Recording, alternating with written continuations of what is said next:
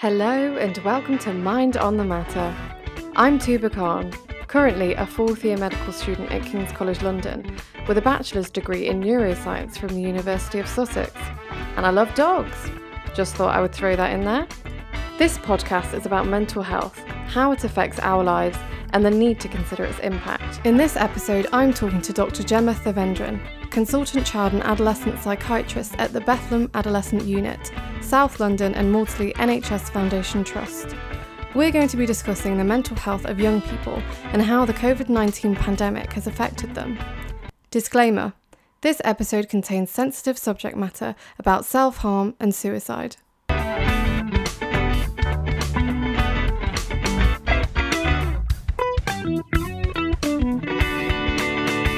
So to start off, this is going to feel like you're back at medical school. But could you tell us why you decided to specialise in psychiatry and specifically CAMHS? I think I always thought I was going to end up in psychiatry, but I think psychiatry was number one. But I thought maybe peds, maybe O&G, and I did my psychiatric placement at the Gordon Hospital in Victoria.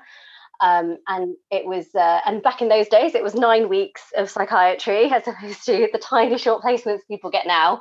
But it was such a fantastic experience. I think all the presentations, although we see the same presentations over and over again, and certainly working with adolescents at the moment, there's a lot of self-harm, a lot of anxiety. But because of everyone's different stories, different family environments, they're kind of just, I guess, their life stories, it all manifests differently. And then the treatments can be really individualized. And I think that was part of the thing that drew me to psychiatry. And the other part was, I think, the teamwork. And more so than maybe other specialties, the MDT with the psychologists we work with, the OTs, has such a huge influence on navigating the path that patients walk. But I think in the end, it is challenging working with the wider network around the child, but actually that's also a positive. So we work with schools, we work with local authorities, we work with parents. And I think there's a bit of optimism in child and adolescent psychiatry where actually people aren't so far down the road of their mental health. It's quite early on. So yeah, and it can be really rewarding. Yeah, it definitely sounds it. Could you tell us a bit more about what are the most common conditions that come to your care? So I work in an inpatient adolescent unit. So it's a very it's quite a niche environment. And typically, I think outside of COVID, we would see maybe 50% of the cases would be psychosis, typically first episode psychosis or drug-induced psychosis, a little bit of mania in the context of bipolar disorder. And then the other half tend to be emotional dysregulation and self-harm. We get a lot of comorbid ASD. We get a lot of comorbid gender identity issues. But that's kind of, I think, inpatients. I think broadly across CAMHS, you'll see the full spectrum. A lot more anxiety disorders present in CAMHS, things like OCD, eating disorders, that sort of thing. Just to talk a little about self-harm and emotional dysregulation, because it is such a common condition that young people are suffering. I think we more and more are seeing it. And even my colleagues who've been working on the ward for 10 years said 10 years ago it wasn't as bad as it is now. I think it's sort of important to try and understand what's going on for the young person in those moments, because I think sometimes there is this idea that there's a little bit of maybe an attention-seeking notion. I think particularly because there are social media accounts that do post pictures of self-harm and really sort of unhelpful content. But just to sort of say, in the moment, there are various explanations, but self-harm goes with emotional dysregulation. And what that essentially means is we all have day-to-day variation in our emotions. Sometimes we're happy, sometimes we're sad, sometimes we're feeling pretty neutral.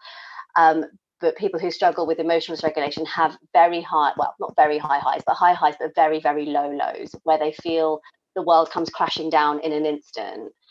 And in those moments, they get negative thoughts, they struggle with emotional pain, and things are, we call it emotional distress, but things are getting worse and worse and worse in their head. And sometimes a way of ending that is to physically harm themselves, and it's just a way of stopping that distress because they've physically done something. It's also linked to their own self-esteem, and maybe it's linked to kind of changing emotional pain to physical pain. And sometimes I think people sort of say, "Oh, well, but they're not hiding it," and sometimes family members might struggle when the young person is doing it kind of in the open, as if to say, well, I'm not going to pay attention to that because they're obviously doing it for attention. And I think there is an element of needing reassurance. And so we sort of sometimes say they need reassurance because actually they need someone to help them take them out of that emotional distress. And that's a lot of the work that we do on the ward, particularly the nursing staff. So when a young person is distressed and heading down that road to have a self-harm incident, the nursing staff work with them, either with sort of soothing activities or trying to talk to them or whatever really works for the young person, and coming up with a plan so that when they go home or at school, that same plan can be used to help them in those moments of distress. Yeah. Yeah, I think it's really important you brought that up actually, because I think even before did this placement with you, I didn't fully understand self-harm and the reasons for it. And I think a lot of times with movies and shows and, like you said, social media, it is thought that, oh, it's for attention, but it's actually a lot more complicated and difficult to break the cycle for the young person. Absolutely. And a lot of it is rooted in trauma, sometimes sexual trauma, sometimes PTSD. It's such a complex condition. I think, over the next 20 years, 30 years, I'd be really interested to see where we go in terms of the research, because a lot of it is psychology based. So it's hugely interesting. And you mentioned incidences of self-harm have been increasing over time. Can you think of any reason why? I think I love to put it down to social media, but I think a lot of people do, and it's really easy to kind of say, "Oh, social media," but actually, I think in a way, it is. I think we cultivate our Instagram feeds to the things that we're interested in, and I think if you're struggling with your mental health, there's a lot of accounts out there who will feed into that sort of um, way of thinking, and some of them are recovery accounts, but recovery accounts that some of them do relapse and things. But I think also overall for young people, and I say young people, I mean anyone from kind of childhood all the way through to university students and after, it's a difficult time. It's difficult in terms of the job situation with Brexit. I think there's a lot of anxiety about the future. There's anxiety about climate change.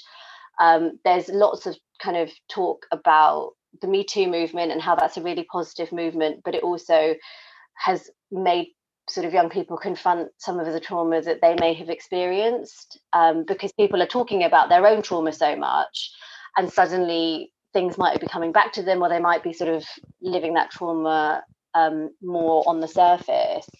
So I think it sort of feels like it's a convergence of lots of different things, but I'm not sure when we'll reach that sort of top end of the bell curve, I guess, and things start getting better. And I know we don't fully understand the pathophysiology of these conditions, so basically what's going on in the brain. Take psychosis, for example. We know it involves dopamine, which is a neurotransmitter, so it acts as a chemical messenger between neurons. It's involved in things like controlling movements a person makes and also their emotional responses. Could you try and explain a bit more about what is happening in the brain during psychosis? Dopamine is the pathway involved in psychotic disorders, and the more we recognize about the disorder, actually it's specific areas of the brain where dopamine pathways are affected, and it's actually an increased amount of dopamine will lead to psychotic symptoms, which is why when you give L-DOPA to patients with Parkinson's disease, too much can result in hallucination. So that's how I remember the pathway. And so the antipsychotics we have, there are 5 different dopamine pathways, and a lot of them weren't created with the intent of treating psychosis. It was sort of accidental, and that's typical of all mental health medications. Accidentally found they worked on these pathways, but they all, to some degree or another, are antagonists of the pathways. And we do know, the other thing we do know, that again, I'm not really sure how to explain it because I think it's got huge amounts of research potential, is that with chronic psychotic disorders, the actual structure of the brain changes. And you can see that across MRI scans over the course of somebody's lifetime. And we also know that with each repeated psychotic episode, their IQ, for want of a better measure of sort of functioning, their baseline gets lower. So actually, following every psychotic episode, they'll never quite reach the baseline they had before, and that's why relapse prevention is so important, particularly with kind of the population that we work with. Trying to keep them out of this sort of revolving door of relapse is important for their functioning as well. Yeah, that's so important. And we've just briefly touched on this. There's so much more we could talk about. But I want to bring it back to the holistic care you mentioned before. Obviously, growing up is difficult enough. I mean, I remember in school, you're going through all these changes and it's really overwhelming. What are some of the issues you've seen young people with mental health conditions struggle with? It's a really important time of life, as you say, growing up. And I think sometimes as adults, we can sometimes look back and maybe romanticize or minimize a lot of the struggle. But we know from sort of developmental psychology that the adolescent phase is where the individual is trying to assert their independence, but at the same time is still a child and looking to their parents for guidance. And that conflict, as well as developing your own kind of self identity and who you are as a person, it's such a fragile time. And so I think that you combine that with peer groups, and peer dynamics are often really complicated around the kind of adolescent time. You've got the sort of first ideas of romantic relationships, or possibly you're not quite there yet, your body's developing, you may have issues around how you look, or because of, you know, the wider kind of social context about body image. You may get peer pressure into substances. There's huge amounts of stuff, and then you throw in school. And I think as years go on, school seems to be more and more pressurized. And as an example, with the exams, well, with the COVID issues, a lot of schools took everyone's kind of end of module tests and amalgamated that as a grade, and obviously that causes huge anxiety. So I think it's when we think about mental health conditions, we obviously break them down into predisposing, precipitating, and perpetuating. I think all the things I've spoken about fall into the perpetuating. It's all the other stuff that somebody has to deal with. And then you think about why now. And I think some of the things I mentioned around exam stress, relationship stress, family dynamics at home can often precipitate the mental health crisis, including things like also substance misuse. We know that cannabis and substances can induce psychosis. So I think it's that combination. That's why I think the MDT is so important, because it is so complicated and you do need different people looking at different facets. For people that don't know, what are the different aspects of the MDT? So within CAMHS, so the unit that I work, we've got individual psychologists, so they do one-to-one work with the young people. We have family therapists who work with parents, siblings, or anyone in the young person's network. We also have on our wards social workers, and that's because a reasonable, I think about 40% on average, proportion of young people who come through our units are looked after children or various stages of that. So the social workers will do a lot of the liaison with community teams. So then we end up also working with foster carers sometimes, or residential placements if that's where the young person resides. We also have an occupational therapist, and her role is to assess for activities of daily living. So we have sort of young people, say with psychosis, who we want to get an idea of what their functional level is, particularly if they're moving on to sort of 17, moving on to independent living. They also, the occupational therapists and psychologists, run groups on the ward. And again, that's to explore either the issues that come up for young people. So very recently, we've had groups on social media use and unhelpful social media use, and also things like arts and crafts, and just giving a sort of outlet for some of the anxiety and some of the feelings that young people have. And then there's obviously psychiatrists. I can't believe I mentioned psychiatrists and nurses last, but the psychiatrists are there, and then the nurses do the bulk of actually the daily looking after young people, including a lot of the actual mental health work. They do one-to-ones every day with the young people. And then we link in, we've got our own hospital school, and then we link in with the young person's own school. Yeah, that's a huge team. Linking into it, you mentioned working with parents.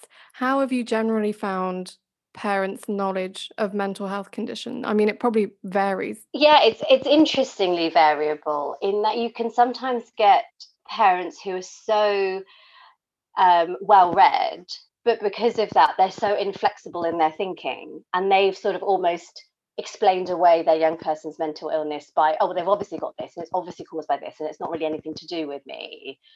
And that's sometimes as difficult as parents who have no knowledge of mental health. So part of our role is psychoeducation, and that can be done either by the family therapist or myself or the nursing staff or a combination. But I think sometimes culturally, I think that can have a significant impact in how people understand mental health. And also, I think parents come to us, well, knowing that their child's in an inpatient unit or in CANS and has mental health issues, they're hugely vulnerable because they worry about being criticised about their parenting, which I completely understand, but it can therefore make their engagement with us quite challenging, because it is difficult to hear where other professionals might feel you've impacted your child's mental health by acting a certain way, for example. Yeah, I think it is easy to forget that a young person's mental health struggles will also affect their family in so many different ways. And of course, bringing up COVID, it's been really hard on everyone, but in particular young people in terms of missing school, being isolated and being away from family. I know I was reading a few articles about how COVID has affected the mental health in young people, but what are your thoughts on this? I think I think collectively as a society, we're aware of, well, very quickly aware of the effects of COVID, but I don't think I quite realised the scale or the time frame. I think when lockdown first happened in March, we were really quiet, and we were really worried we'd be inundated with young people struggling. But actually, I think there was this element of everyone really stepping up a gear, and trying to manage. And I think kind of particularly with young people who have ASD, or for young people where family homes are really kind of full of conflict and really difficult places to be, the loss of school initially actually wasn't an issue, but then I think over time has grown. And we sort of, maybe in the last month and a half, have had an absolute wave of mental health come through. And I think it's so complicated. I think the loss of school structure, but we've also had a lot of anxiety about attending school again. When you've got young people who might have been anxious already or might have been bullied at school, who've had months off, going back's been really difficult. Going back into that routine, even being out and about and worrying about how the virus, I think schools are definitely places where the virus is being spread. Young people carry that anxiety with them. They worry about infecting their parents or worry about infecting their grandparents. So I think those are aspects that perhaps I wasn't quite so aware of. I think young people also, sometimes there's a bit of misinformation that goes around. And I've seen young people out and about, some of whom don't wear masks. And I think it might be difficult if you're worried about a person at home and you see your peer group not wearing masks or taking it really relaxed, that's going to cause you anxiety. So it's hugely complicated. But I certainly we've seen a lot more self-harm and anxiety presentations through the COVID crisis. You were talking about school and not being able to go to school and some people being isolated. How important are these social interactions for young people's development? Hugely important. I think so much so that the government continue to, despite locking down adults, have said that adolescents can still meet in groups and out and about and things, because I think we recognise that peer relationships form such a huge part of an adolescent's identity. And I think even with younger children, having that stimulation from other people their own age and being able to play games and develop skills in that way cannot really be replicated by parents. And I think it's also exhausting on the parents to expect them to do that. So I think these sort of social interactions, it's the way we learn about who we are as people and how we interact with other people. And there's no other way to really replicate that successfully. And what advice would you give to young people who are struggling right now, or even worried family members and friends due to COVID-19? I think the most important thing is to seek help. And I say that with the caveat that I know that you can't really attend GPs face to face. Mental health is inundated, but there are avenues, there are charity organisations, a lot of psychologists have moved to doing online clinics, so things are back up and running. If you're worried because the young person is isolating more and you feel like actually they've withdrawn into themselves, I would say if there's a way to gently encourage them out of that, and that's, I'm sort of say, speaking to family members because we are in lockdown again at the moment, to sort of just sort of almost label it and say, I am really worried about you. I'm worried that you're spending a lot of time on your phone or in your room. What can I do to help? And sometimes the young person won't know what to do, but there are resources, and I'm happy to send you some that you can link maybe in the podcast, to just kind of help with, typically I say sort of two boxes. So one is a go-to activity box, and it sounds sort of ridiculous, but actually when your brain is not in a great place, the last thing you can do is think of things to do to get you out of that, because your brain just doesn't want to think about those things. So almost having a go-to where that adult colouring books, or like a little bit of self-care or something you can do with someone else, so like kind of bananagrams or games that you can play that are really not intensive, somebody else can also grab that and say, let's do one of these things, let's get you out of your room. And the other thing is if you've got sort of a young person who is struggling with anxiety and panic attacks and that sort of thing, having another box that's got sort of calming elements. So essential oils are great, maybe an ice pack or a heat pack, maybe some, everyone's got their phones in their headphones, but maybe having a spare set of headphones so that you can actively go and plug someone's phone in and get them to listen to music. Those sorts of things can be really helpful for families in the moments to sort of help with engagement and calming down. And the other thing I think is just, there is lots and lots of information available, but I would just say that professional help is probably the most important thing, and getting it early before some of the characteristics and symptoms start getting entrenched and start sort of deteriorating and getting worse. Yeah, I think it's so hard, like you said, when you're in that phase, when you're in the moment, it's so hard to break out because your brain doesn't want to, and it's often someone else that realizes and steps in. So I think it is really important for, if people are worried, that they try and say something. Absolutely. And it's hard for the people on the outside watching somebody struggle and not being able to help, because the difficulty with mental health is that in the end of the day, with the treatment plan, there's got to be buy-in from that person, and sometimes they're not ready, or their brain's not ready. So I think for family members particularly who are worried, it's also important that they themselves get support, and whether that's from friends, whether that's from talking to their GP or talking to a professional as well, because I think it is hugely stressful to see a family member or a close friend struggling. Yeah, definitely. And not forgetting your mental health and your colleagues' mental health. Do you guys make sure that you take care of your own mental health? We aren't fantastic at it. I think sometimes we forget to look after our own mental health, and I think what we are good at as a team is recognizing each other's burnout, and recognizing when somebody is struggling a little bit. And so we've been really supportive of making sure each other takes annual leave, and when they take annual leave, not to bother them while they're on annual leave. I found that it's been very hard to switch off since the beginning of COVID, because I've not physically left my house or left the country. So you end up checking emails and things. So I think, but in non-COVID times, we actually, actually in COVID times, one of the benefits of being able to work on a ward is that we still get face-to-face contact with people. And I don't know how people who are working at home and studying at home are managing, because luckily I still get that general chit-chat of, how was your weekend? Well, I did some DIY. I went for a walk. We still get those conversations. And that, I think, I didn't appreciate until COVID, how important that was for my own mental health. It's really funny because I feel like pre-COVID, we were all dreading that small talk, but now we love it. Absolutely. It's my favourite thing.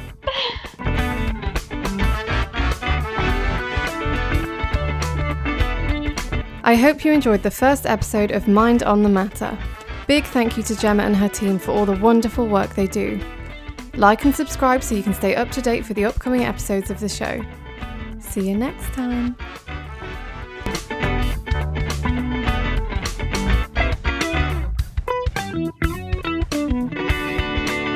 If you ever feel like you need to talk to someone about your mental health, please contact your GP or a 24-hour helpline such as the Samaritans on 116 123.